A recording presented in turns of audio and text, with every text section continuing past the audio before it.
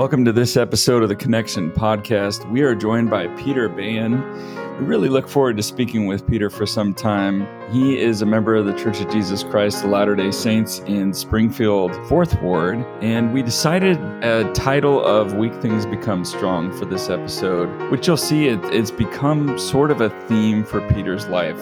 He shares a variety of stories, including experiences from his service mission in Navoo, Illinois, to his battle with dyslexia and coming out on top, which is so cool. I think you're really going to enjoy this episode. I think a lot of people are going to relate to it. Enjoy.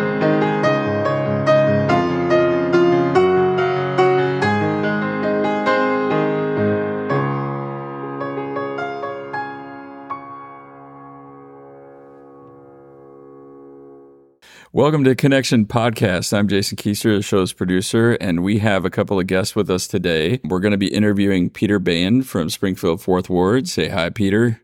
Hi. And then we have a returning guest here with us. Thank you for coming on. We have Deb Baldwin. Hi, everybody. Welcome.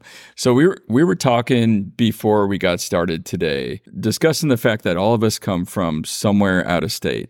So I come from Washington, and you were saying that you grew up in California, Peter. Yeah, little town Taft, California. Deb, you were over in New York, Yeah. Upstate New York. Upstate, a little town called Athens. Yeah. So what I wanted to start the podcast off with is just a silly question about any just terrible travel story that you have.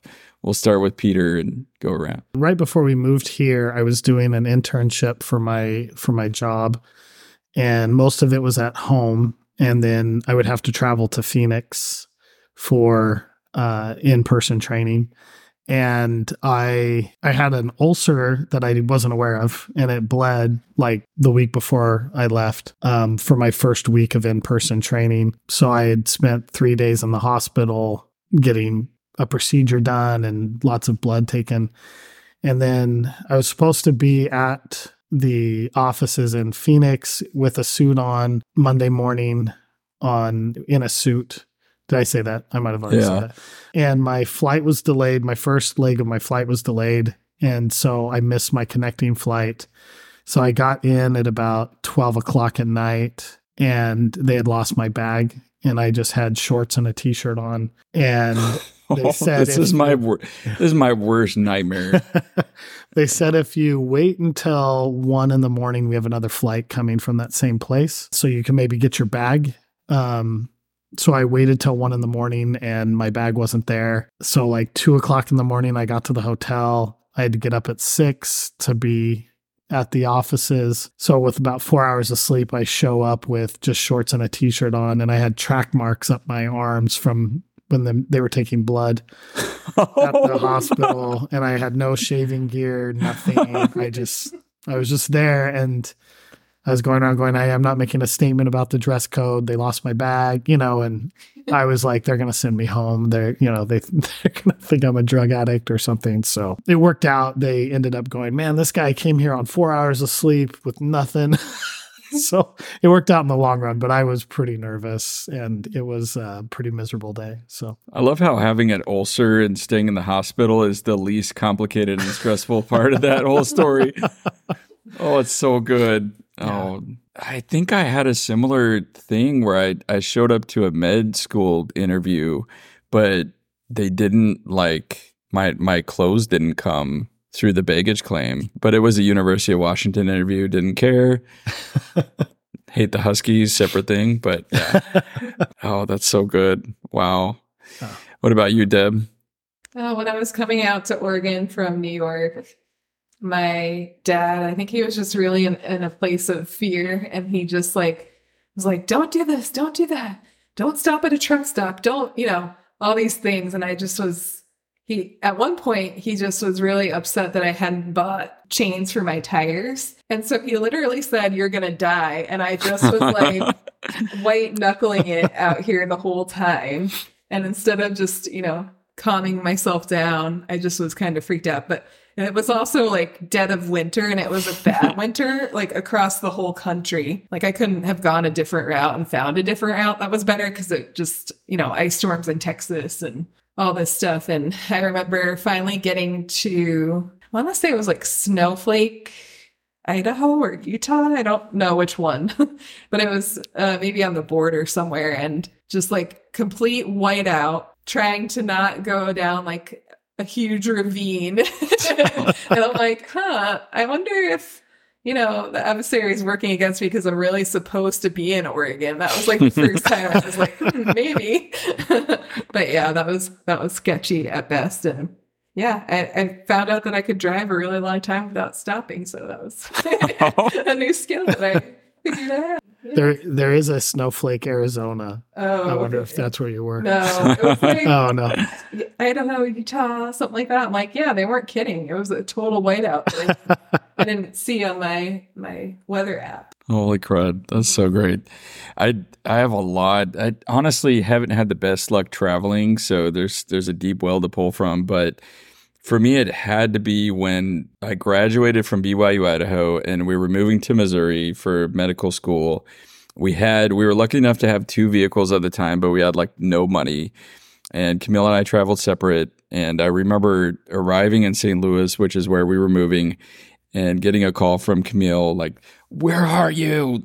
I haven't seen you. We were supposed to meet at the hotel. I can't find the hotel. And you come to find out this was the day a little bit before, Google Maps and stuff like that. And ends up that she's in Kansas City and I'm in Springfield. Neither one of us has any money at all. We're out of gas and end up having to like call my parents to bail us out. I ended up staying in a totally different hotel that didn't accept pets, by the way. So I left my hamster. We had a hamster at the time out in the truck, and the hamster died because I didn't realize that there is incredible humidity and heat in St. Louis in the summer.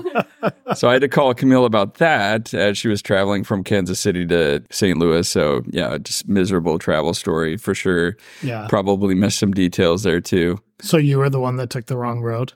She was on the right road? I would say that I was on the right road, but she would probably argue differently. And it was your hamster, or? It was our hamster, yeah. That was our first pet, and I definitely killed the hamster. Yep. Felt bad. Yeah. But that's how I learned about the humidity in the Midwest. So, well, let's get... Literally deadly. Right. Let's get started here. So generally we start each episode, we're using this hypothetical scenario where you're in a new ward and you're introducing yourself and your family to everybody, and go. So Jessica and I met at a SDSU singles dance. Well, we officially met at an SDSU singles dance.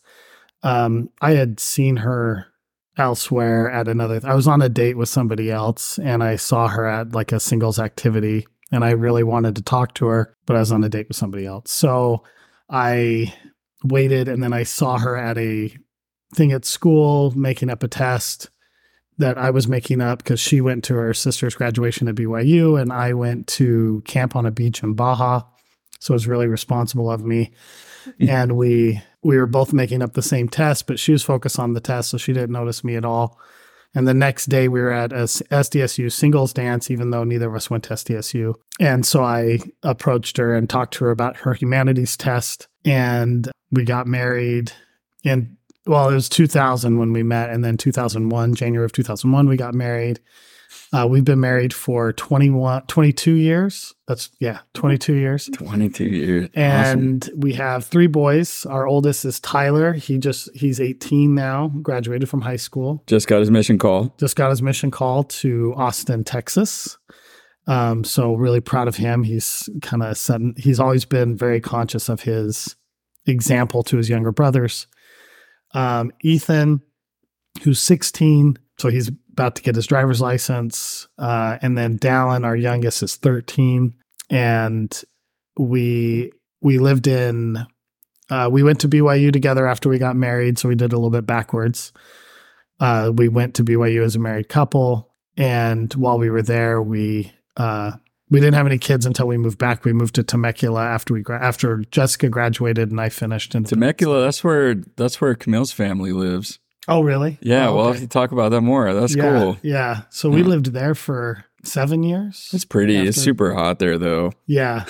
Well, and that's where my wife grew up, was Temecula. Well, San Diego, Temecula. Yeah, that's really cool. We'll have to talk later, see if we know some of the same people. What's her last name or the family members? Robinson. She probably knows. My wife probably knows Robinson. Yeah, we'll have to talk about it later. And then we had a job opportunity. I worked for Big Five Sporting Goods for a long time. We had a job opportunity, so we had to move to Colorado for that job opportunity. It was the first time we had really lived away from family, but we really, really loved it there. Our ward just kind of embraced us, and we felt like we would never leave. And then this opportunity came available for my work, and I have family in this area, in Pleasant Hill and in Cresswell and Cottage Grove. And one of my brothers had put a lot of pressure on us for about 10 years to move out here. And we finally caved in and did it when this opportunity came available. So we've been here for 5 years. And, I guess we're new to the ward. So according to this. And so we're just very, very happy to be here. And our ward's been great. So as much as we loved Colorado and we didn't want to leave, it's been a really, really good move for us and for our kids. So cool. Awesome. So there are a lot of things that we wanted to get into. In fact, I have to say, your friend John Sperry said we had to do a multi-part episode with you. We'll see. We'll hold him to that. You know. So help me if you're wrong, John. So help me. But the first thing I really wanted to talk with you about is you did a service mission over in Navoo. Right. It was a performance mission, correct? Correct. Yeah. Tell us more about that. That is something that, honestly, you are the first person I met that's done anything like that. Yeah. So when I was, my grandma served a mission in Navoo in the Lands and Records office when I was in high school. And I kind of got into theater a little bit in high school because, there was my junior year, they were doing a production of Romeo and Juliet, and there was a really pretty girl in school that asked me if I would rehearse lines with her because she was auditioning for Juliet. And so I did. And then while we were rehearsing, she said, I should really audition for the play. And I played sports and I did other things, and the drama kids were a little bit different than the people I normally hung out with, but you do stupid things for pretty girls sometimes. So I went and auditioned and I got the role. And I ended up really, really loving the experience and making a whole new set of friends that I probably wouldn't have hung out with otherwise. And they were they were just very free and different, and so it became this like really fun thing. So my senior year, I actually did a couple plays, and my grandma said, there's this perfect mission for Pete if he will audition. And it's here in Navoo. They do a performance at the visitor center and at the cultural center. If you've ever been to Navoo, they have a stage in the cultural center and in the visitor center. And so we did a play. They do plays about the history of the church there. And she pulled some strings and got me an audition, even though it was late to the game.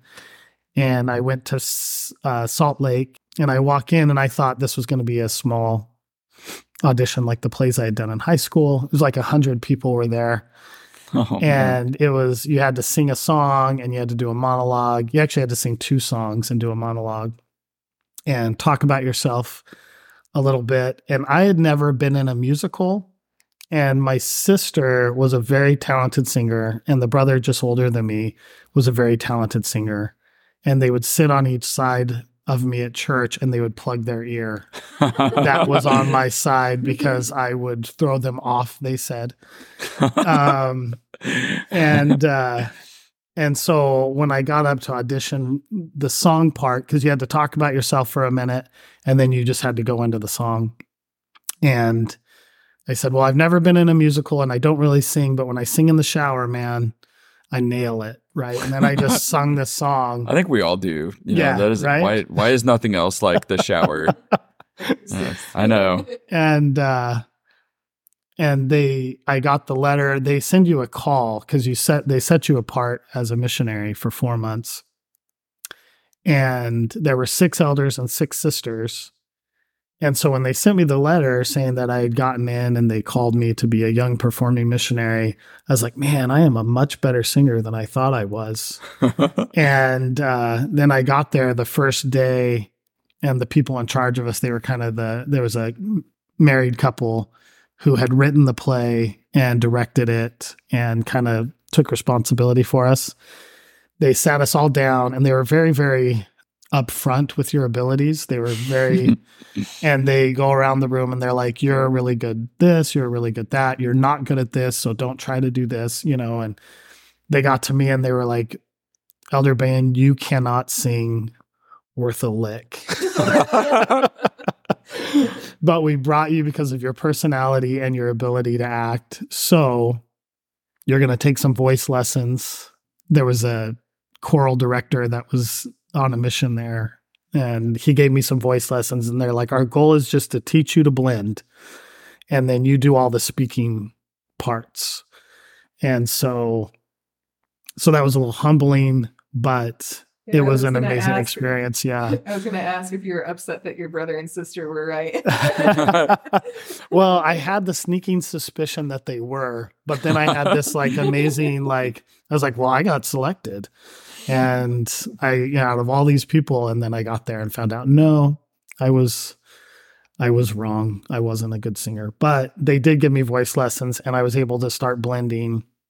And by the end of the summer, they did give me some solo parts that they kind of worked in, which was kind of cool. I really feel like that's one of those weak things become strong kind of blessings in my life. I had lots of those in my life, but that was one of them where I'm still not, I wouldn't say I'm a soloist or like a great singer, but I was able to do that. And that was great. That was a lot of fun.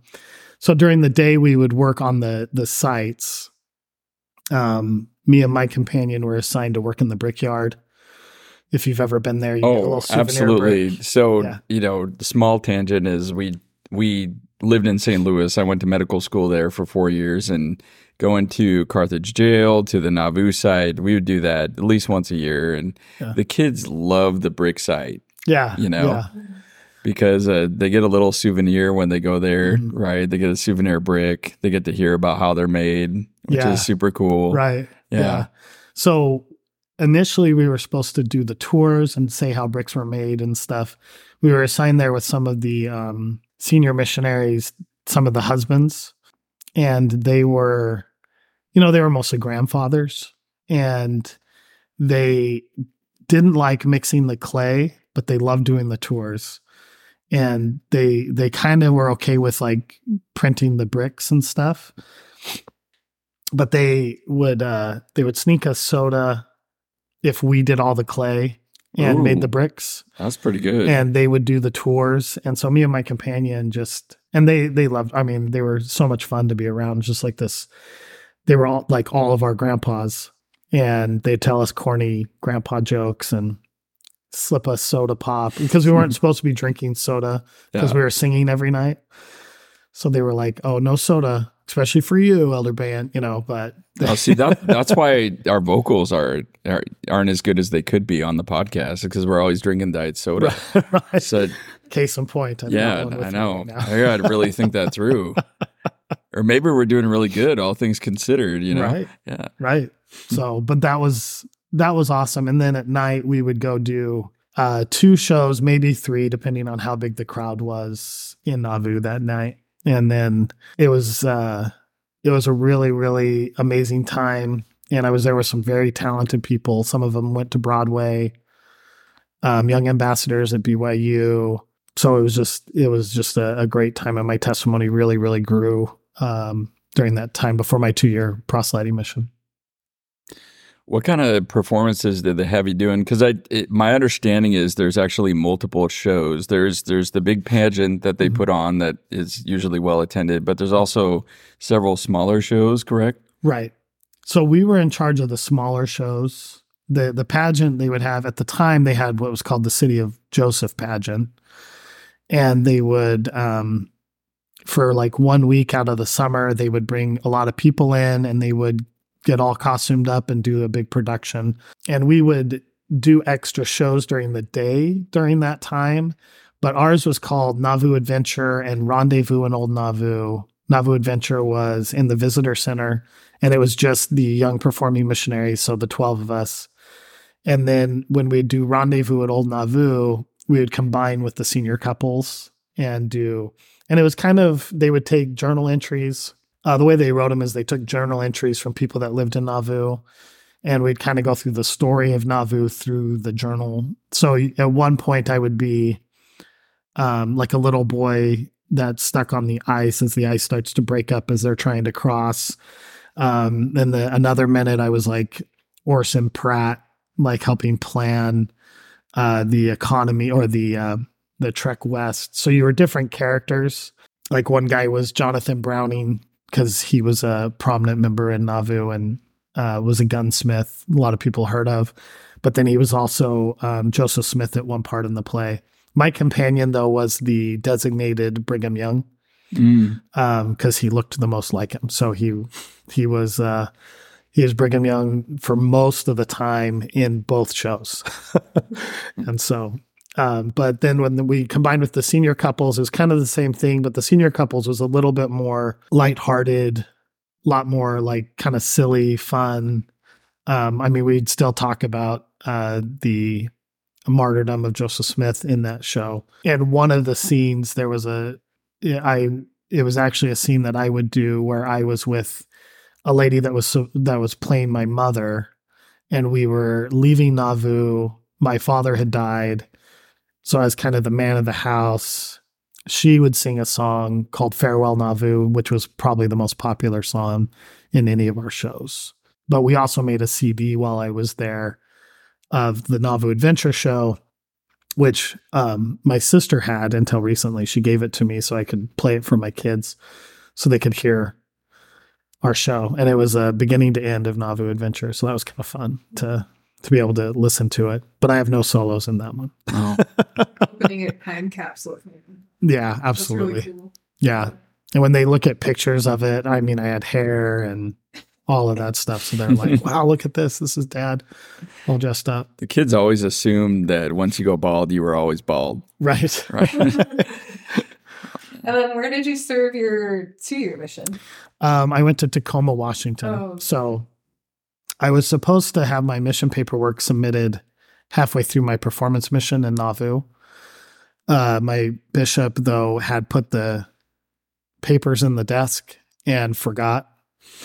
And so some of the other missionaries there were getting their calls, and I was like, why aren't I getting my call? And then right before I came home, our bishop contacted my parents, was like, I forgot. And now he has to redo his medical exam and everything else. So I came back and I re-earned some money, and then I left on my 2-year after that. So, gosh, I wanted to talk a little bit more about Navoo too. Yeah. So in our last episode, by the way, you guys should listen to the last episode. It was awesome with Charlotte Westover. But she talked about the pioneers and how our leaders in the church have actually shared that they consider those stories of the pioneers to be similar in quality and importance to what we get from the Book of Mormon and other scripture.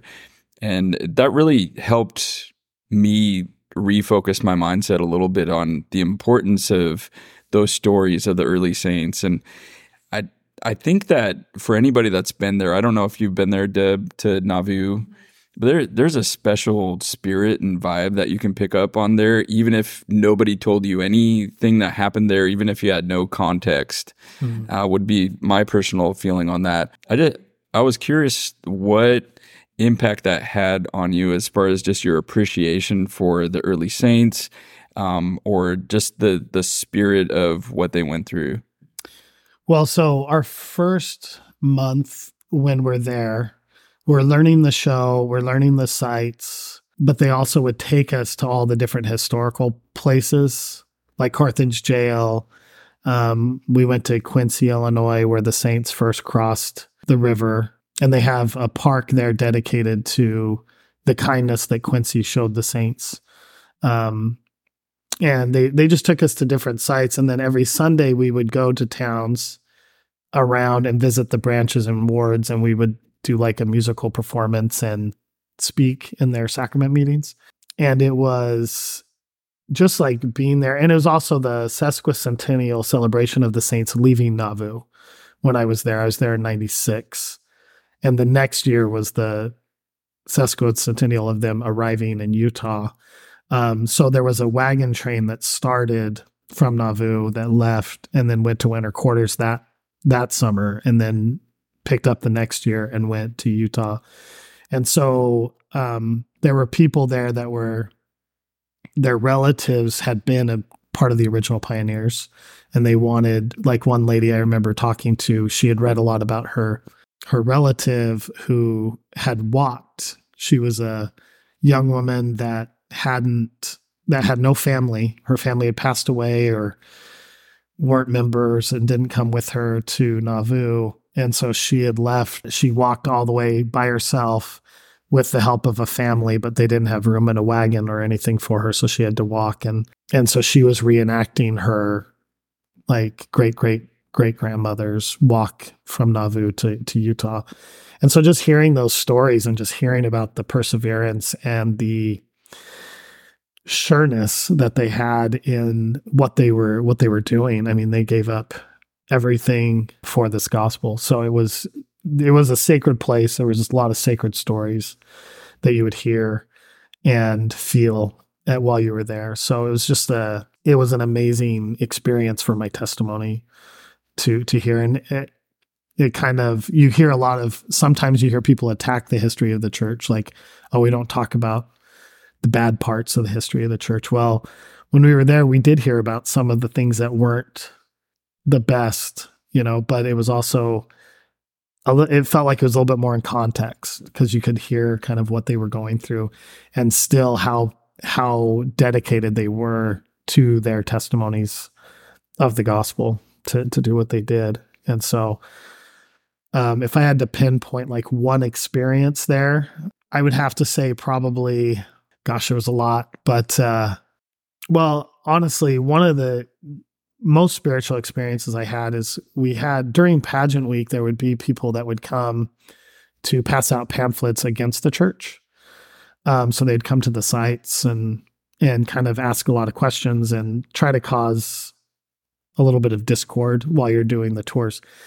And I wasn't giving the presentation, I wasn't doing the tour, but I was witnessing one of the senior missionaries there while somebody was trying to take the tour kind of off. And the senior missionary just stopped and shared his experience of joining the church, and then through family history, finding out that he had a relative that had been a member of the church back during pioneer days. And he shared the experience that person had, and the love that person had for Joseph Smith, and the love the person that had for the Book of Mormon. The Book of Mormon.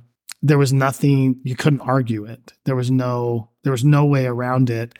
And it was so powerful that it just like stopped everything. He just adjourned the tour halfway through at that point too. And I just remember like this overpowering feeling of, I think the most important thing he said was, he has a testimony of Joseph Smith. He has a testimony of the Book of Mormon, but his testimony was of Jesus Christ. And he pointed to 2 Nephi 25, 26, or somewhere around there. Anyway, and it's we talk of Christ, we rejoice in Christ, we preach of Christ. And it just brought it all back to, it's imperfect people, but we worship a perfect being that the gospel is, that's who we teach our children of. So I would have to say that was probably the most impactful at that point in my mission. So yeah, I could tell it was a really meaningful moment for you. Yeah. It reminds me of something I've heard, several other missionaries I've talked to, just, the power when you're speaking truth that you have to confound. When there's negative spirit or people trying to cause discord, when you speak truth, you have that support that can confound people in those moments. So that's really cool. There's a lot of power in our own stories and our own experiences, and that's why we're so encouraged to write them down, because that can become a guide and a scripture for our own families and for other people. So I think thinking about the pioneers and their contributions and the records of their stories is really interesting to think about. I'll go back to that podcast and listen to it. Yeah, you should anyway. I mean, this one's going to be awesome too, so we're going to listen to this. So, oh, it's so good. Deb, did you have any other questions about Navoo or anything? Just such an interesting, unique opportunity. Yeah. So what was it like living there for you, and what was that like as part of that piece of your service mission? So when they put us in a house, they put all the elders. It was funny because they put all the sisters, because there were 6 sisters, 6 elders. All the sisters stayed in one of the brick homes that were originally, it was like restored, but it was built by one of the one of the apostles or something at the time. I think it was anyway. They stayed in one of those houses down in town, and they took the elders and they took us out across Joseph's Creek, and they put us out in the middle of a cow field in a house that was not an original house built there, but it was one that the church owned. So that I assume there was some wisdom so that we wouldn't embarrass the town or whatever. So the 6 of us lived there. And we were assigned our companion the first day there. And my companion, his name was Elder Slaymaker. Slaymaker, yeah, really? Yeah. It was kind of an interesting name. He and I were like, oh, we loved it. We got this like upstairs bedroom. And then like 2 days later, we're like, we can't stay up here. It's way too hot. So we moved downstairs, and there was a basement in the apartment because we had some tornado warnings and things like that while we were there. And the bridge actually across Joseph's Creek washed out during one of the storms while we were there. And so we had to figure out another way to get into town because we had bikes that they gave us to ride for the summer. So and yeah, I actually had occasion to stay in one of those brick buildings. Oh, okay. Yeah, I went to a singles conference in Navoo, and this lady, she was a senior service missionary, and she was offering a place to stay, and I'm like, I need a place to stay.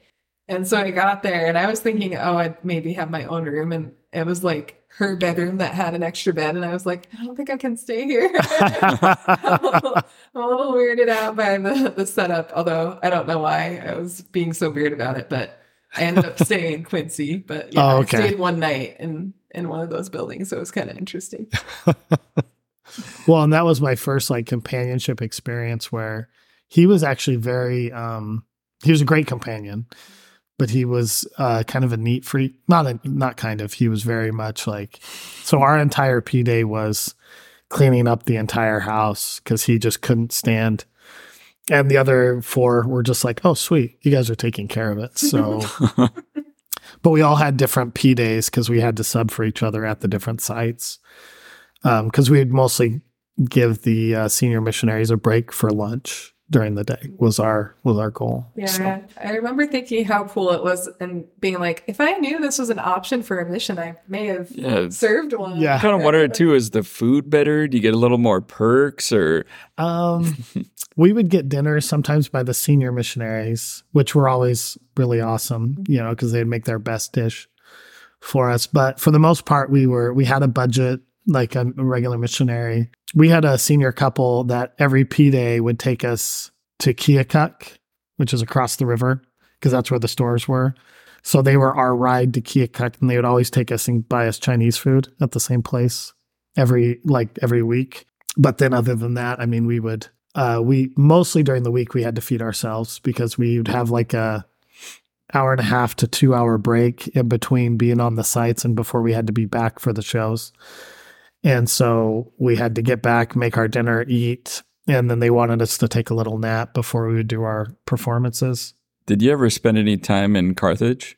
Yeah, we definitely went to Carthage that first month to go visit. And then we went back a couple times throughout the summer. Like when you'd have family come visit during the summer, almost every missionary there had family come at one point. So you would spend the day with them. You'd plan your P-Day that day, and you would go see Carthage, and you'd go see a lot of the sites and stuff. So we went back during that time. When I was there, the Navoo temple wasn't rebuilt yet. So they just had a model of the Navoo temple, and we would go, and they still had the foundation for the baptismal font in the big pit, basically. And so we would go there and kind of walk the grounds. But I remember thinking they had so many visitors during the summer that temple would always be busy. It's such an impressive temple. I don't know. I think just coming into town and seeing it. Yeah. It just on the hill there. Yeah. As you kind of crest the hill, it's really. Yeah, it is. Okay, here's my random question that'll get me in trouble. So there's always at least one or two of these. So, because anybody that's been to Navoo, we have, I don't know, 90% of the site is LDS, but then there's the Community of Christ. Right. Did you have any interaction with them or while you were there? Yeah, actually, they encouraged us to, because they had missionaries there. But the missionaries there they would get like school credit at their private school that they owned. And at the time, it was still called the Reorganized Church of Jesus Christ of Latter-day Saints. And they were just kind of going through that transition where they were changing their name and some of those things. But we actually went and we helped at one of their youth camps where we played kickball and stuff with the youth from their church. And then we got together for a couple of barbecues with some of their missionaries, and we definitely went and saw some of their own sites. Like we went and saw Joseph Smith and Emma Smith and Hiram Smith's gravesite that's actually owned by them. While we were there, the Reorganized Church also brought through the original transcript of the Book of Mormon that they had written, or that had been by Oliver Cowdery. So we got to go take a look at that while it was there. And so we had quite a bit of interactions with them. I hope this doesn't sound terrible, but we could always tell which properties were owned by them opposed to our church, because we had young men and young women that was their summer job, was they were in the stake there, and they would mow all the lawns, and they would do it almost every day. And the grass was always longer at the organized section because they didn't have somebody cutting the lawns every day. So we could always tell when we crossed into their properties or whatever. But we had a lot of actually really positive experiences, because some of them were really going through a transition of questioning their testimonies because they had to give up some of their beliefs, or they had to, like Joseph Smith. One of them was kind of explaining it like, and I'm not sure because I'm not an expert on their doctrine or anything, but they were saying that they're going a little bit more mainstream Christianity and trying to distinguish themselves from us for different reasons. And so a couple of them really had a hard time with some of those changes, and we were able to talk to them about their faith and just kind of share our testimonies with them. And so that was really interesting. That's super interesting though. Yeah. Like I always wondered about that when we visited Navoo. Yeah. Cool. Awesome. It was kind of interesting because I tried to travel around that whole area and into Missouri and everything. And I was trying to see all of the church sites in like one trip. Oh, and yeah. It was kind of interesting. I forget whose gravesite it was, but I went to someone of prominent church history to their gravesite, and it was like right off the side of the road, like almost maybe they buried him there and then put a road through that part of town. And I was like, this is so random, like across the street from someone's house. And I'm like stopping on the side of the road. I'm like, oh, that's where it is. Cool. It was just really interesting. But there's a lot of power even in those places where it's like, oh, these people really lived and died by our religion and our beliefs. Yeah. It's really cool. I have a kind of a random thing as well, and this is kind of a side note, but my mom and dad, when they were visiting me in Navoo, they were changing, the church was changing their signs from Like it said, like there was this big sign that said Carthage Jail, Old Mormon Landmark. There was a big sign and it had a beehive on it. And they were changing it to a more, like Church of Jesus Christ of Latter-day Saints. And my parents are like, what are you going to do with the sign? And they said, oh, we're just going to throw it away. And so my parents got the sign and they now have it hanging in their garage, this old, it says Carthage Jail, Old Mormon Land. I thought it was so funny because my mom would take random things and stick them to the wall, and that was her decorating style. That's one of the things she stuck to the wall. So, sorry, Mom, if you heard that and you're upset. So. I think that's really cool. It's like there's just, even in the transitions, we have this legacy. Yeah. And we're all part of it. Well, great. Yeah. Oh, I'm so glad we talked about that. I think Navoo, even just to put a cap on it, well, let's say something silly, because I think that my son Owen, who's been wandering around downstairs here, I think he actually holds the record for most senior missionaries he had to make in their teaching or their lesson early. Because actually, speaking of the brick instruction and everything, the brick house, he got into this shouting match with a kid. He was about, 3 or 4 years old, and they just kept one-upping each other. The missionary asked, who knows how bricks are made? My son's hand goes up, and then, this other kid, he's like, well, my house is made of bricks. And then my son stands up and he goes, well, we live in a hotel, because we weren't moving at that time. And then, of course, we get the senior missionary. Okay, class over. He pulls us aside. Is everything okay at home with you guys? Right? Like, I heard you're living in a hotel. Yeah, just for now. So I guess, you can, they do have a breaking point. Yeah, we had a guy there. He worked in the blacksmith shop, and he was missing a finger from like a farming accident. And every time a kid would reach over to touch something they weren't supposed to, he'd be like, don't touch that. Look what it did to me. And it was just, man, he was crazy. And some of the kids would, scare him pretty good. Some of them would get it and laugh, but it was... may have traumatized some kids. Yeah, so good. I like that. Well, and we went back when we were in St. Louis recently with my sister, and the show's completely different, but they still have young performing missionaries. And my sister was insistent on telling all of them, hey, my brother did this. I was like, it was a long time ago. It was 1996 is when I was there. So they were just hoping you would break out into song. And yeah, they were hoping. Yeah. They didn't know that wasn't what I was there for. So good. All right, cool. So love that story. Love what we got into about Navoo. I wanted to turn time over to Deb a bit. What did you want to dive into now? So I think part of your history, Peter, was about getting your education despite the dyslexia. Mm-hmm. And I'm wondering if you can give us some context to how that impacted you and how you were able to overcome that and get your education.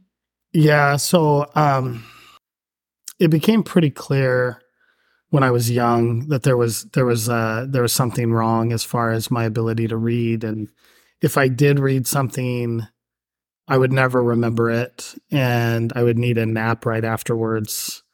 But if somebody read something to me, or like I heard or watched a movie or something along those lines, I'd remember it really, really well. And so they started to think, well, there's got to be something there. And so a lot of my teachers in elementary school, they didn't have a lot of programs at the time for kids with any kind of learning disabilities, but they said that they're like, well, he's obviously dyslexic. We just don't know what to do with it. But I had a lot of teachers that did go, I would say, above and beyond. They didn't know what to do, but they were trying different things. And there was always like a conversation to possibly hold me back in school because I just wasn't, they called it CAT testing, which was like California aptitude testing, I think. And I would always score well below on reading and writing, but I was always way above on math. And so they would just say, we don't want to hold him back because he's good at math.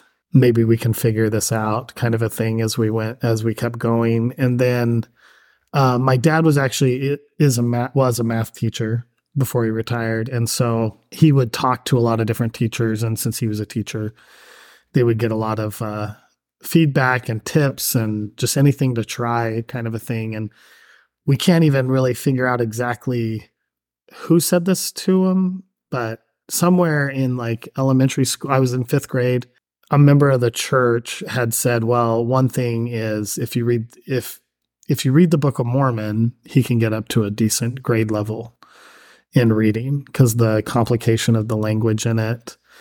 And so they first tried to just have me read it on my own.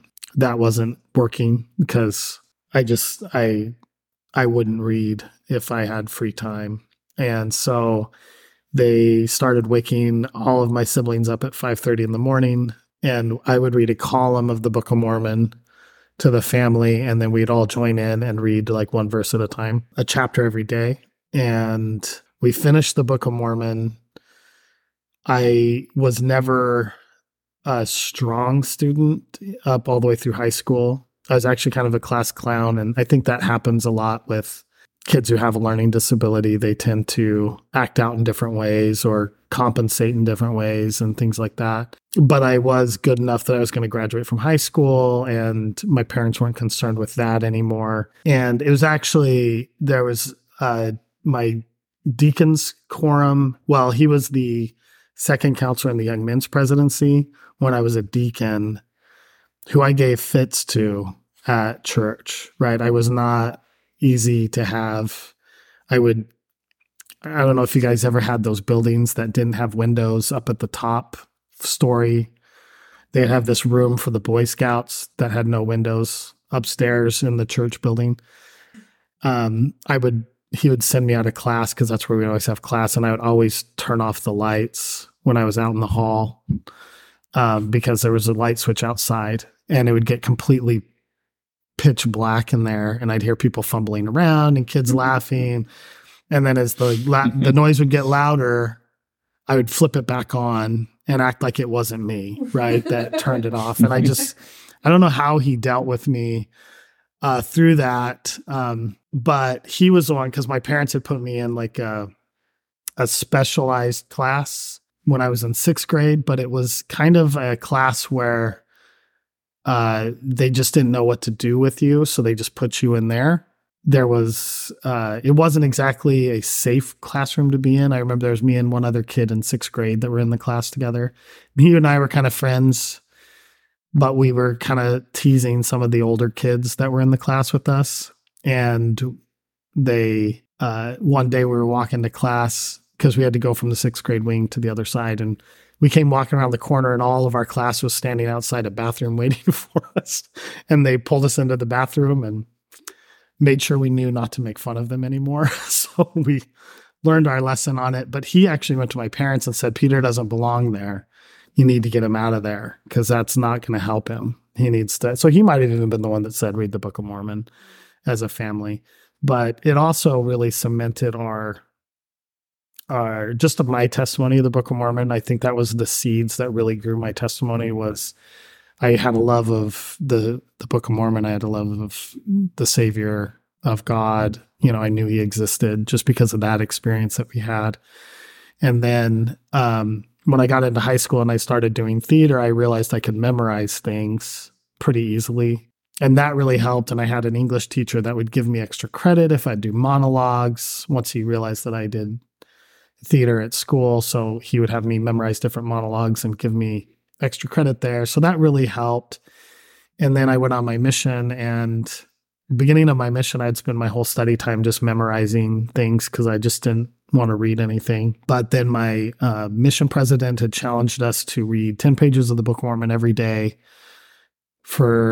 it was 56 days, and we were going to all finish the Book of Mormon together in less than 2 months was the goal. And I really took that to heart. And then I kind of realized what I had to do to just be able to focus long enough. It took me longer. Not more than 2 months, but other guys could finish it in about 25 minutes. And it would take me 45 minutes to read that 10 pages. But then as we got through that, I started reading other books on my mission. I got through all the New Testament, Old Testament, Doctrine and Covenants, And that just really, really helped me. And then when I got back, I started going to college, and those same study habits kept working, just the study habits I had on my mission. Another, the weak things become strong, where, God gave me a weakness, so I could be reliant on him. And then he helped me see through it. And then when I was at a community college, Palomar College in California, and I took this class that I thought was going to be like a reading class that I needed, but it ended up being like how to read better class. And I didn't realize it, but the guy teaching the class was like a nationally renowned like reading specialist. I only got elective credits for the class, but he put me through all these exercises that sped up my reading, sped up my ability to understand.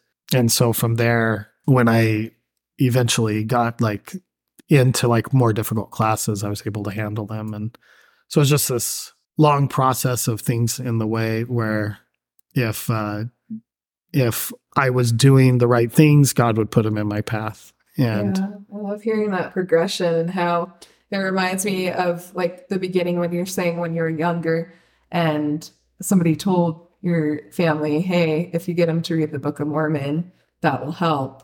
It reminds me of that quote of the study of the gospel will help change behavior more than the study of behavior will change behavior. And I'm probably misquoting it, but right. or quoting it badly, I should say. But I think not that you were choosing to be dyslexic, but I think that's amazing how literally a study of the gospel helped to change things for you. Yeah. It really put us on a good path. So yeah. And I'm hearing a lot of resilience in that too, because you could have just been like, well, no, I'm just going to go on. If I do go on my mission, I'm not going to choose to read the Book of Mormon in 56 days. It sounds like because I have this hardship, I'm not going to do that, right? But you chose to dig in and do it. Yeah. Well, and I was lucky because once and it sounds silly, but it was once he put it down to 10 pages, where it's like, oh, you don't have to end at a chapter, like you just read 10 pages. And that way I had a set amount of time that I read. And so once I adapted that to other books, that's when I started getting through other books. And it, I remember one of the first one was Gordon B. Hinckley's Go Forward with Faith.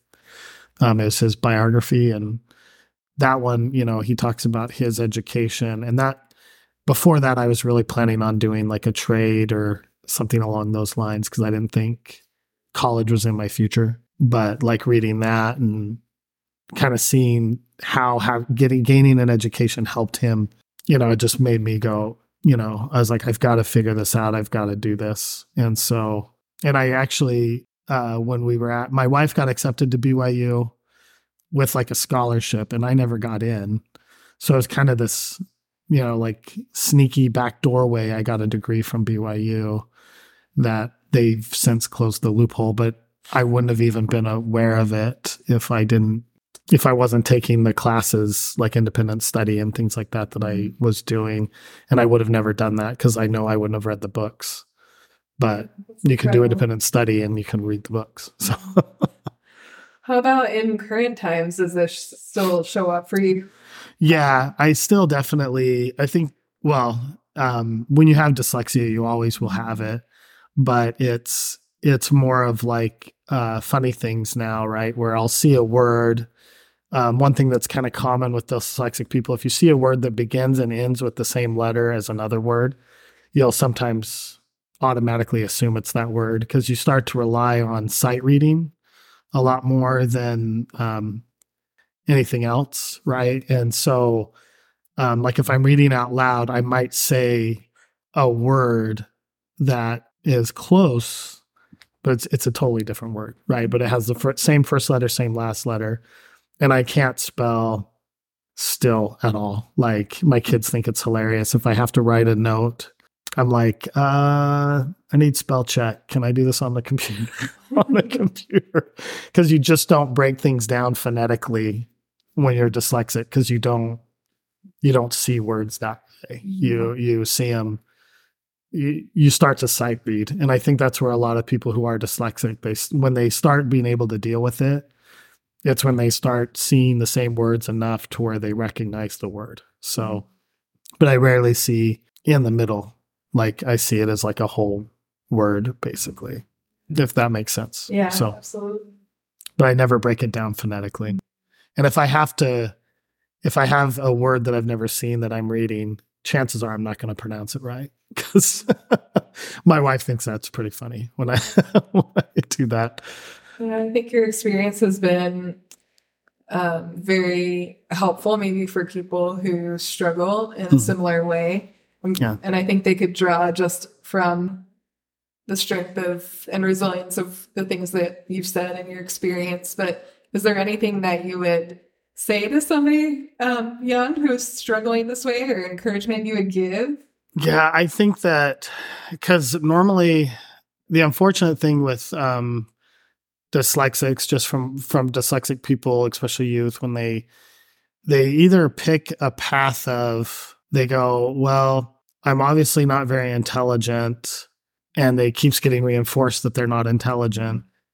And so they start to go, okay, let's go this path of the less intelligent individuals, right? And most people that I know that are dyslexic are really, really intelligent in other ways, where they either remember things really well, they're sometimes very good at math. Like MIT actually has a lot of dyslexic students because they're really good at mathematics. So don't fall for, you got to realize that. And now there's things there that can help with this. Like we were talking before about my old bishop's son that he's actually severely dyslexic. But when he got into school, they now have things like they have an iPad that'll read to you, right? So you can hear it, but it'll highlight the words as it goes. And that helps you start recognizing those words faster. But you're hearing it instead of reading it. So you don't get as tired. You can focus longer on it. I've talked to dyslexic youth that they don't want people to know that they have that. So they won't take the iPad. They won't take the help, right? Because they don't want to be different.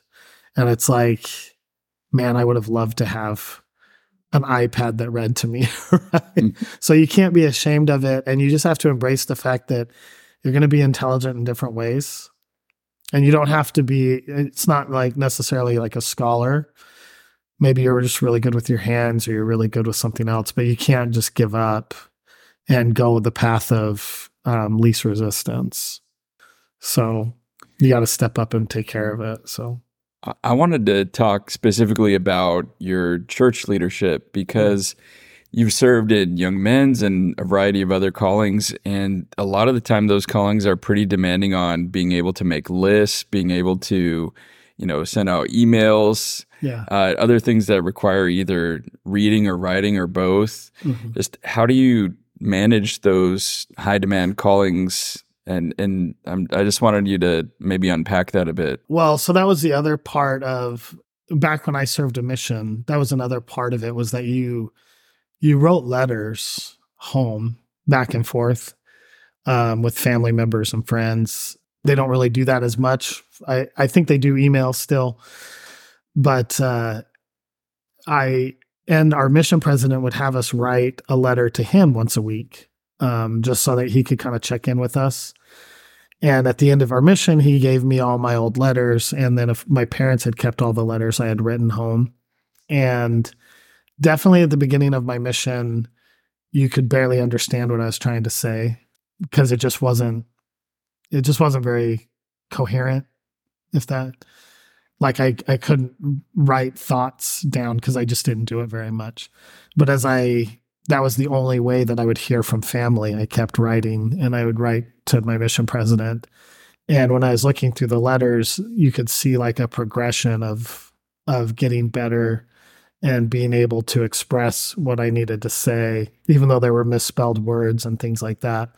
I could get across my point as I was forcing myself to do it. And so when I came back from my mission in school and stuff like that, as I'd write papers, I was always a storyteller growing up. I love to tell a good story. I love to hear a good story.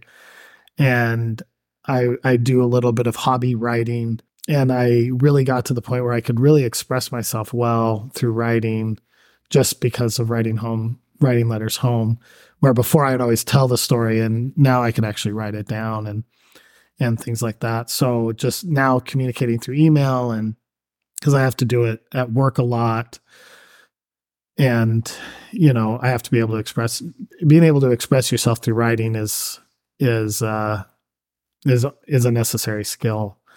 And so I think young men now at church that are having similar struggles or whatever, it's important for them to write a journal or, things like that. Even if it doesn't make any sense, you got to be able to learn how to put your thoughts down on paper and how to express yourself through writing. And same thing with, sending an email of directions or things like that. So I'm so hopeful. It's not a perfect analogy, but it makes me think a lot about the story of Moses, where, he's a great leader, and we all look at Moses as just an incredibly powerful person who made an incredible impact on his people. And yet he dealt with feelings of inadequacy in several ways, and he needed help from Aaron and other people. And I don't know, I love how we have stories in the scriptures about people who just deal with real stuff that we have to face too.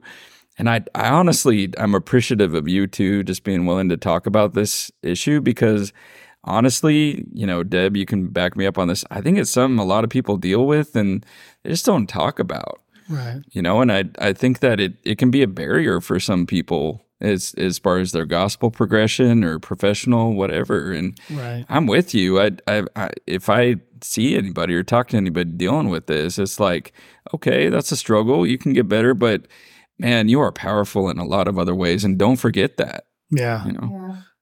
Well, and I know we were talking about what a theme might be, but I guess like a theme throughout my life has always been, I've seen so many different times where that whole scripture of, God gave us weaknesses so that we can be humble. If we go to him with that weakness, they become strengths.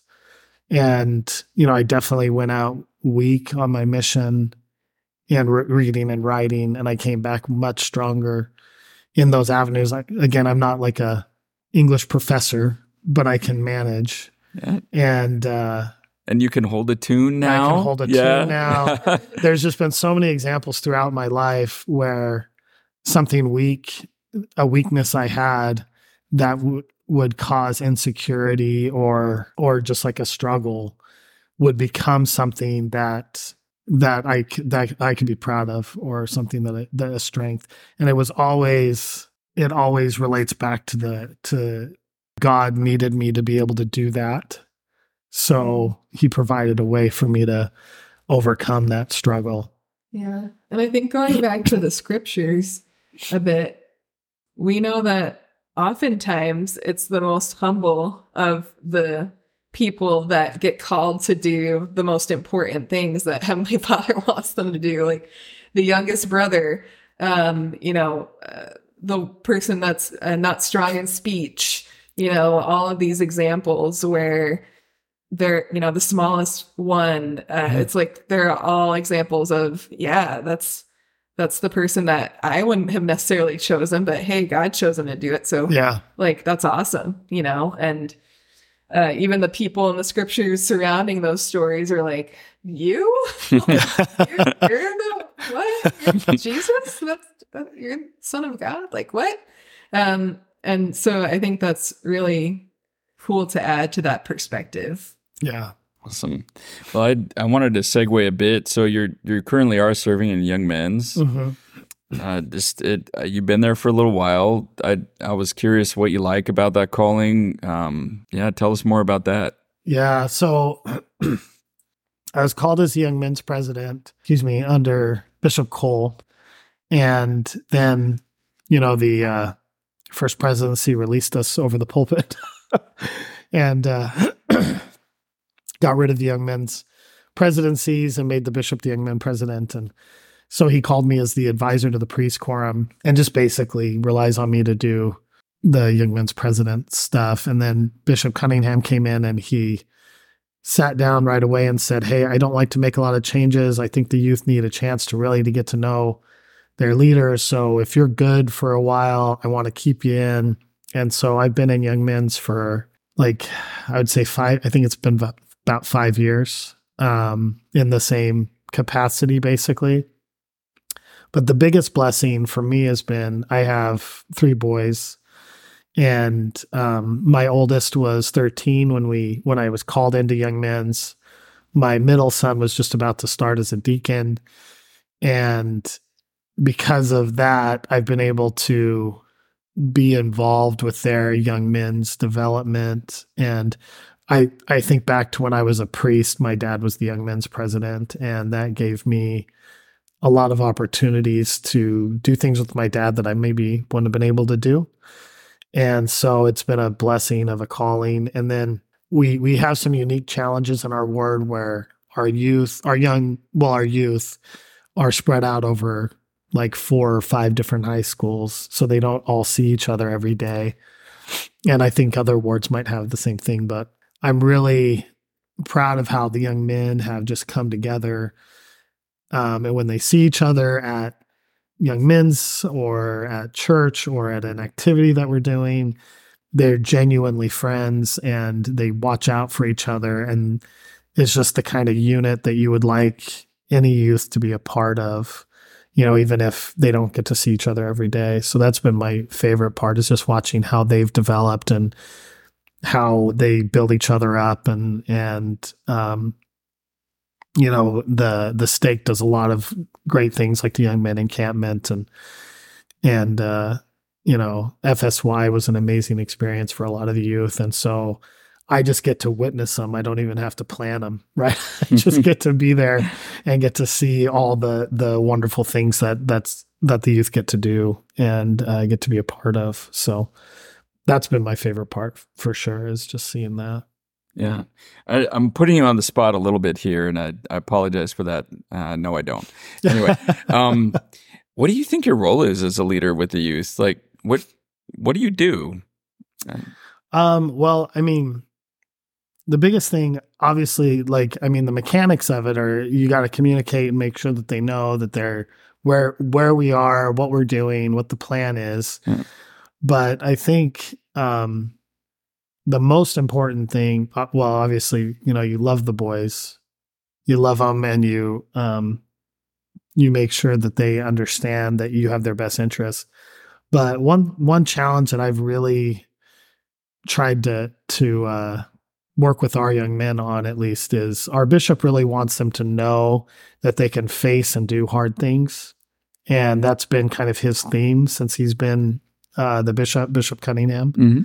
And that's such an inspiring thing. I think youth sometimes nowadays don't get to be challenged mm-hmm. as often as maybe they could be, just trying to find ways to really kind of push them and see that they have this strength that they maybe didn't realize. Like, we did a backpacking trip and we did 27 miles in 3 days. And we actually had the young women come too, which caused a lot of logistic things that we had to work out. But man, the youth just came back on fire from that. And the testimony meetings were amazing. The firesides were amazing. And just the fact that they were able to accomplish something that they might not have tried to accomplish otherwise. So just, so I try to teach the young men that there are going to be expectations, there are going to be responsibilities. There's things in their life that they're going to need to step up to. They're going to be challenging, they're going to be hard, but that's what they're going to find the most fulfillment from. That's the things that they're going to find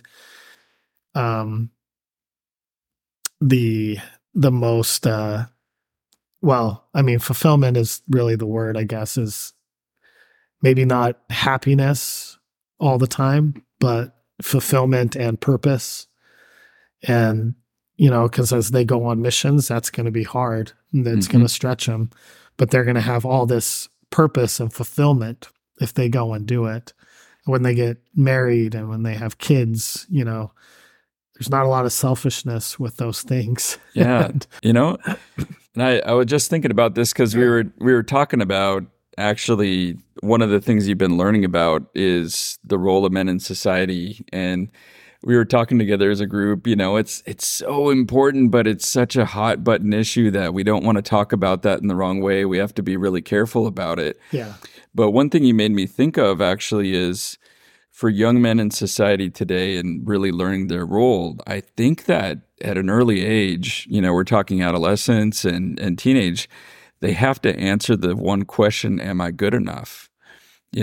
Because I think so much, it's an area I feel strong about, but I think so much of the bad and inappropriate behavior, we're focused on young men, but young women too, it's rooted in them not being able to answer that question. And so they act it out in inappropriate ways when they feel like they can't, in a satisfying way, say that they're enough. Yeah, absolutely. I don't know. We have a therapist with us here. What are your thoughts on this whole thing? On what you just said, I think I've been shifting a little bit in my practice of talking to people about self-worth and identity, and how do we help them to understand, really? And so what I've been shifting is, I used to do a lot of like self-affirmations and, okay, make your own affirmation, all of this. Listen to this, YouTube that has like a affirmation meditation, which is great. And I think all of those things are amazing. But really in the mire of all of this, okay, who am I? Gender issues, masculinity versus femininity, sexual issues, all of this identification that we're trying to do. The most important part of our identification is that we're children of God.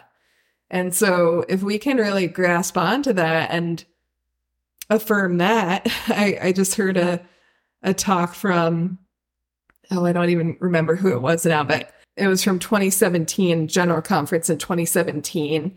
And he was talking about a story of a girl that caused a fatal car accident that caused another person to die. And she was just so upset and was like, am I a child of God? I don't know. I did this horrible thing that caused this horrible outcome. And so her therapist encouraged her to say that she was a child of God 10 times a day. And it took her 8 months to be able to get up enough strength to do it. But then when she finally was able to do it and tap into her divine identity of who she really is, it really did change things for her and help her. And I know within masculinity, within femininity, I have a hard time saying that for some reason. Anyway, it's late on a Friday night after a long week, folks. So be gracious. Anyway, but within that, we know from the proclamation to the family that there's divinity in that and divinity in each aspect. So I wonder, Peter, do you have any thoughts on, your strengths and how masculinity plays into that? Because I know that's something that we talked about earlier before we got started. Well, I think definitely. So growing up, my mom was a very strong personality. There were lots of reasons for that, but she was a very strong personality. And at the time, it wasn't necessarily the proper way, right? Like there was sometimes grumbles with the way she was. And my dad was always, one person would say, and it sounded like an insult, but we always kind of took it as a compliment. He would say, man, your mom's a pistol and your dad's a saint, right? And we always looked at it as a compliment. I'm not sure my mom did, but she was raising 5 boys and 2 girls, and we weren't always like perfect angels, right? We were sometimes rough and tumble, and there was some things there. But a couple of the things my dad, like a couple of the strengths my dad had that I really would love to mimic or for people to say about me when I got older was, like, my dad had a very quiet dignity about himself. I never heard him say anything bad about other people. Like, he just didn't do that. He was very non-judgmental in that way. He was always kind of the calming influence in my mom's life. You know, my mom was kind of a go-getter, and my dad, as quiet, you know, like as kind of like the quiet dignity guy that he still was always pushing forward and accomplishing these amazing things. He just wasn't calling a lot of attention to it, if that makes sense. Like, I mean, I was on my mission, and I think he was in his 60s, and he decided he wanted to run a marathon. So he went out and trained for a year, and he ran a marathon, you know, and I'm just like, who does that, right? Kind of a thing.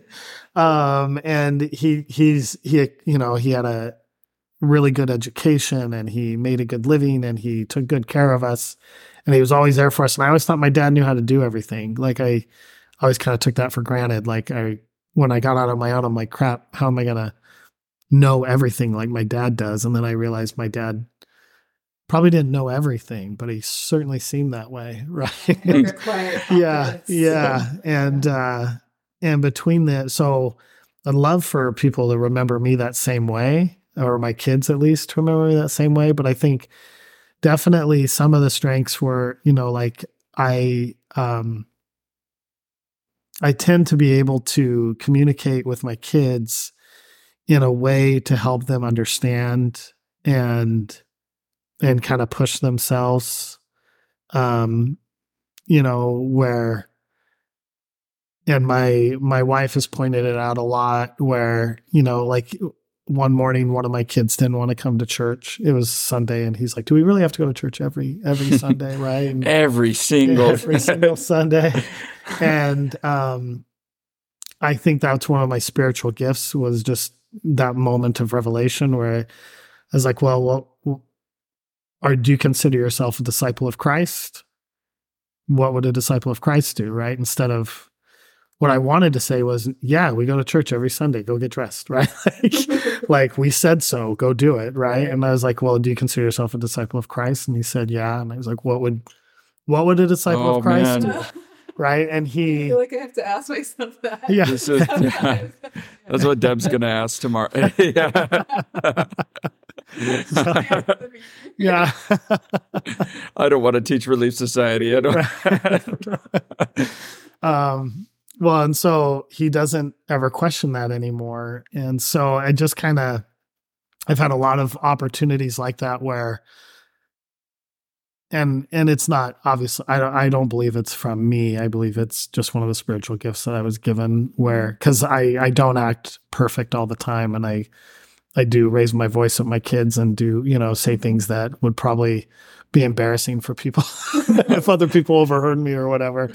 But that's one of the strengths, and just kind of like quietly pushing them to understand that you've got purpose that we really want you, you know, to rise up to. And nothing you're going to face can conquer you as long as you don't give up, kind of a thing. And so luckily I've been blessed with kids that have kind of raised to that call. Because I mean, it really comes from them. But well, they had a good model of that, like with all of what you've told us already, and that resilience piece. And yeah, I think it fits well into that overarching theme, right? Yeah, weaknesses to strengths. Yeah.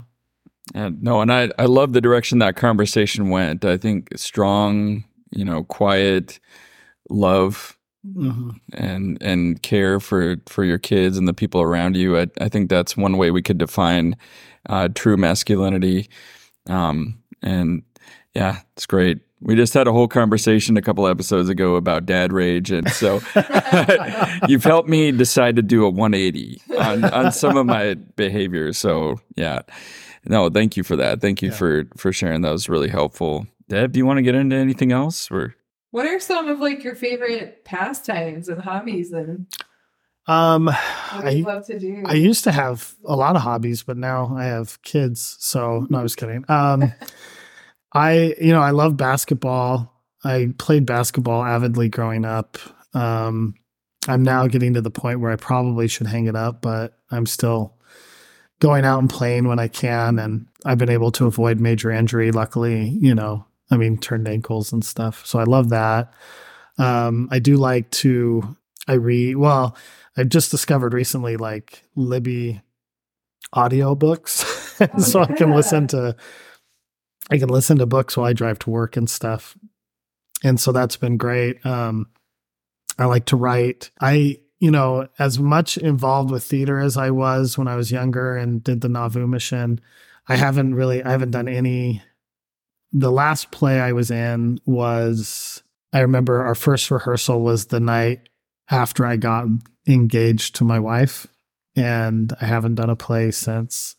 And that was a minute ago. Yeah, that was a minute ago. Yeah. So there's some reasons for that. So, but I still like I enjoy going to a live play, or a good movie and things like that. And then, it used to just be like, I'd go to work and I'd come home and it'd be like wrestle time or roughhouse time with the boys. And now they don't like to do that anymore. So now that time has passed. And I like to golf now. Yeah, I was going to say you have officially a little bit later than I did, but you have officially entered the basketball hurts your body and you have to transition to golf. Right. Yeah. It's a natural time in every man's life. Yeah. Yeah. It just, my knees are telling me yes. Yeah. So we can find you on the golf course now, right? Right. Yeah, right. Awesome. So eventually you and I'll connect on that too. Right. Yeah. We have big plans for that. We do. Cool. All right. I want to rapid fire some stuff. So every single episode this season, we have talked about Taylor Swift. What is your opinion on her? On Taylor Swift? Yeah. We haven't asked Deb that either, have we? No. I would say John Sperry had a huge spiel about Taylor Swift. He did? I'll tell you that. Yeah. I guess I don't have a strong opinion either way on Taylor Swift. That sounds good. I've heard some of her songs. I'm not going to, when she came to Portland or someplace nearby, I didn't go buy a ticket. I didn't join the crowds there. Yeah. I don't have a strong opinion on Taylor. What about you, Deb? Are you a Swiftie or? I don't really have a strong opinion either, believe it or not. Wow. Okay. But I don't know. I seem to be behind the times sometimes in things that are really mainstream, like watching a show like years after it's come out, reading books years after they come out. So maybe, who knows? There's always a future potential for becoming a Swiftie. But, I like some of her music. I don't know. But you're most proud of becoming ordinary. I like that. Yeah.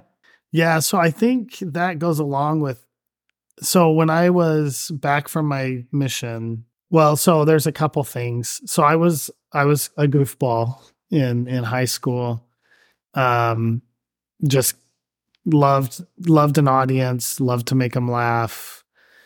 So that's why theater really kind of appealed to me when I finally did it, even though Romeo and Juliet's not a comedy. After that, I did some comedies, right? But I was very unserious about things. Mm-hmm.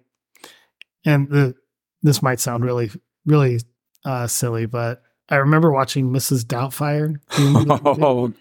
Right? And Robin Williams. Good I love throwback, Robin Williams. Yeah. And that movie actually scared me pretty badly because I felt like that was the path I was heading on. Yeah. Where I was going to be dressing up in women's clothing. Well, I tell my wife that. House. I tell my wife, I say, if you ever leave me, I'll stalk you dressed as a woman like Miss Doubtfire. But I just felt like I was heading to that, I don't handle responsibility and I could end up losing my wife and children over it, right? Oh, the story, the plot. Yeah, the plot. It kind of scared me. And then when I was back from my mission and I started doing theater again and got, I remember talking to different people I was in plays with or directors, and they were like, you really should pursue kind of professional, ambitions on this, right? You should study it for school and you should go do this or that. And I remember I really was tempted by it because I loved doing it. It was a lot of fun.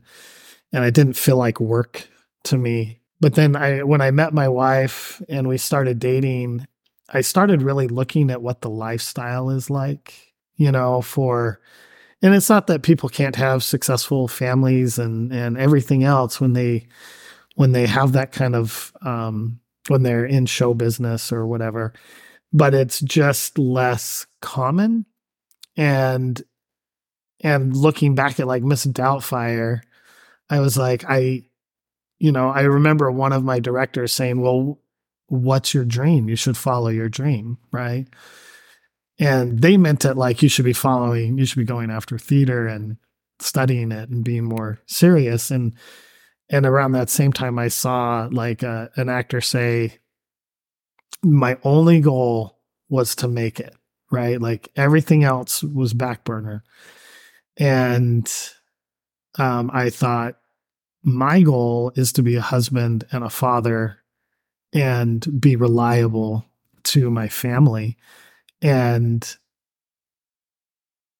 I don't know that I can do that with this current path I'm on.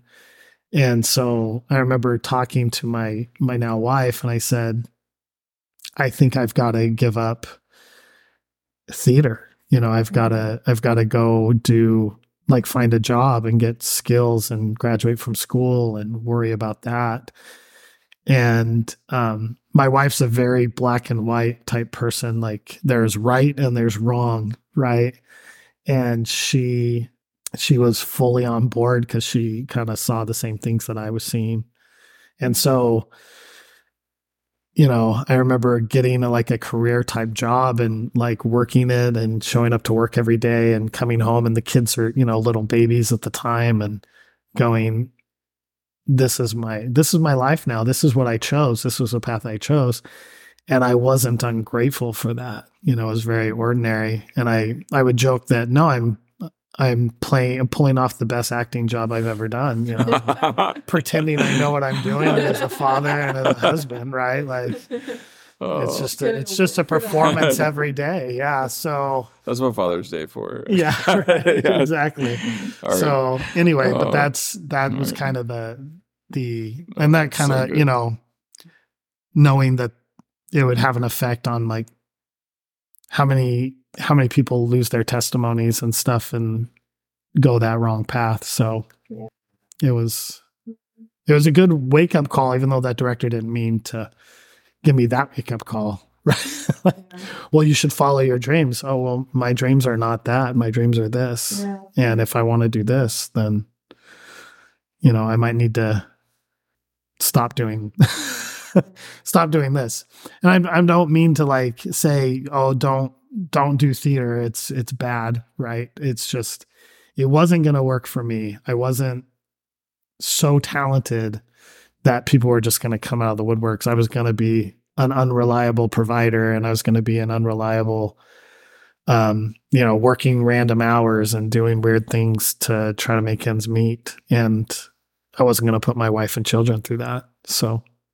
Yeah. And I think there's something important there too about like the person that said, oh, my whole goal is to make it. Well, what happens when you make it and that doesn't make you happy? Or what happens when you get there and what's after that?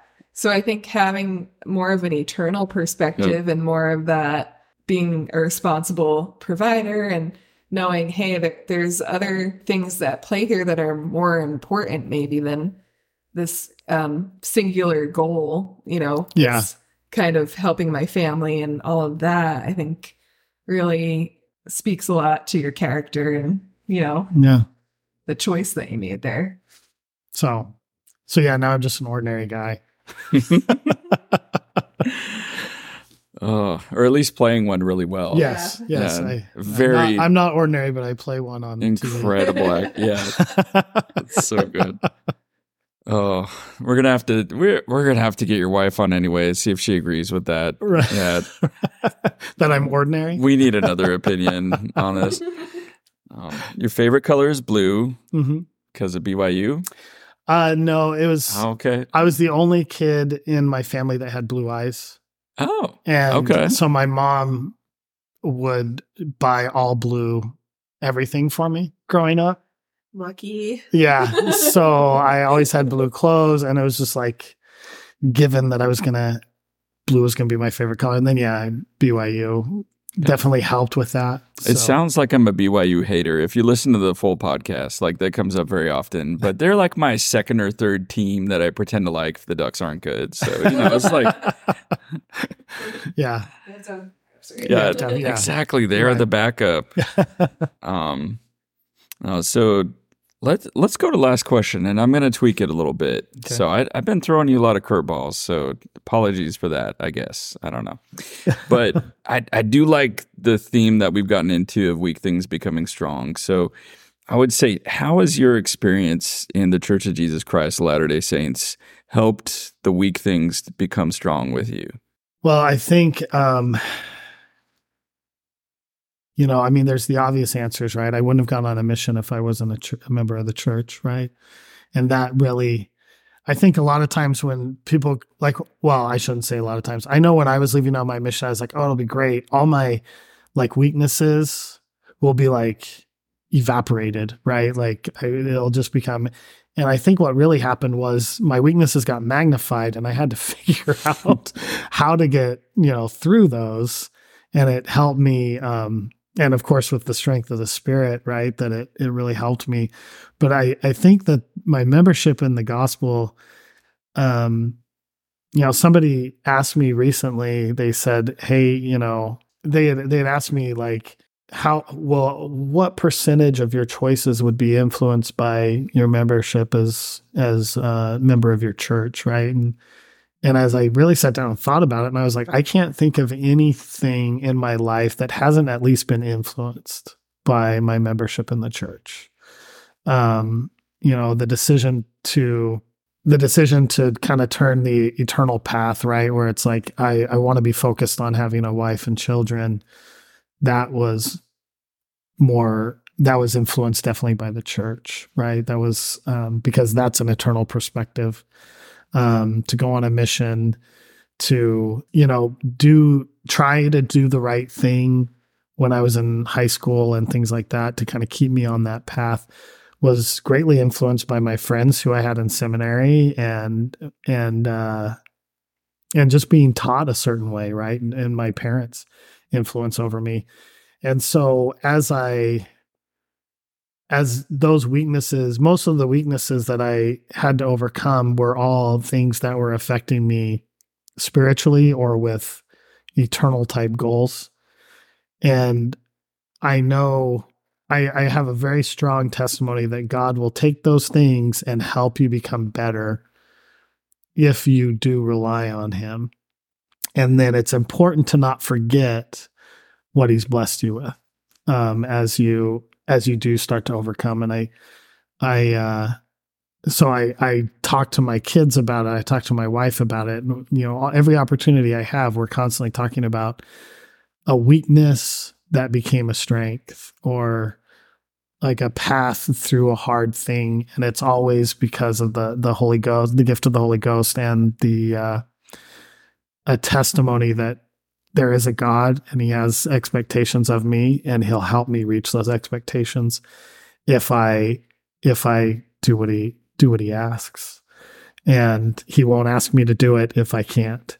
And so all of those things, even something as simple as, one thing that I really wanted was to be really good at basketball when I was in high school, right? But when I started high school, I was 4'9", around 94 pounds. I was really, really small. Everybody was bigger and stronger. But I still would go out, and I remember praying, I just want to be good at basketball, and I think God does care about those things, and as I started to get to an average height, it was some of those things that I learned when I was a small player really helped when I was the same size as everybody. I was able to do some things that I probably wouldn't have been able to do if I hadn't gone through that weak point. And I think that's the same thing with the dyslexia and the singing and the struggle I had getting through college, through kind of an unconventional path. And all of those things just helped me I think it was God telling me, hey, you needed my help the whole way with everything. So don't forget that, and especially as I get older and those things become further and further in the past, it's important to remember that he kind of gave me a path and helped me.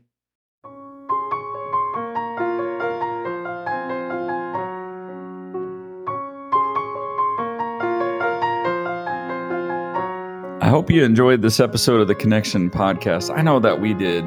Deb and I really enjoyed speaking with Peter. I also hope that many of you have learned from the lessons that Peter shared and found ways that you can maybe make weak things strong in your life. I know I've reflected on some of those things since speaking with Peter.